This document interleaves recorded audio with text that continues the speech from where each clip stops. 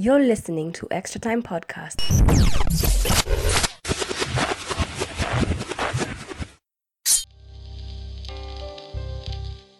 Hey, Extra Time Podcast, FPL segment here.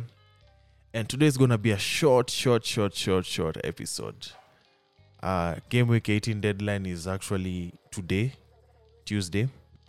And when I look at my team right now, I only have 8 players who are actively playing and will be on the team. But at the same time, I have 3 players who will be out. They don't have a game this week. But fortunately for them, they have a double game week after this. I'm not willing to take a lot of hits just to make an 11-man squad team. So I just decided to just risk these 8. And now the unfortunate thing about what I just said is when I look at my FPL Cup, because if you haven't known, there's this thing called FPL Cup.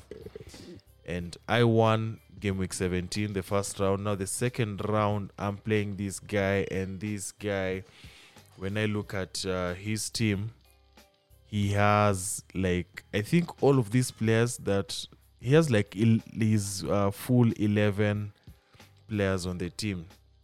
And I'm kind of risking with that.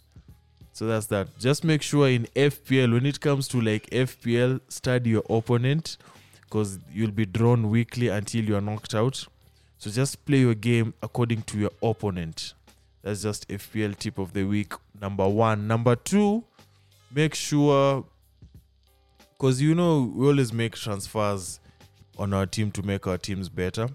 And at times we might buy somebody like Rice Williams, for example, who you'd think based on the brief history is going to start. And then when you buy him, that's when now he's not playing. And you kind of tell yourself that he is going to play and he's going to be better, only to find that he hasn't been starting these games. So whenever you make a bad transfer on the FPL team, always learn very early to be aware of it, and from there make the adaptable changes, because before it becomes too late. That's just number 2. And number 3, with the double game weeks in hand, just look at the teams that have 2 favorable fixtures and go all in on them. For example, when I look at Man City, I think Man City, they don't. Oh yeah, when I look at Man City right now, they have Crystal Palace and Aston Villa in the double game week 19.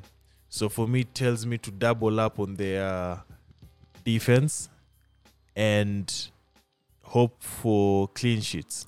And that's what I've done. So that's just pretty much it for this week. I said a lot of things last week. So make sure you listen to last week's episode and you'll get a lot of gems over there. This is just an additional. It's like a deluxe version of last week's episode. So until then, guys, FPL responsibly, go all in on double game week 19, and let's still stay on the FPL Cup. Let's just maintain our winning formula. You've been listening to Extra Time Podcast.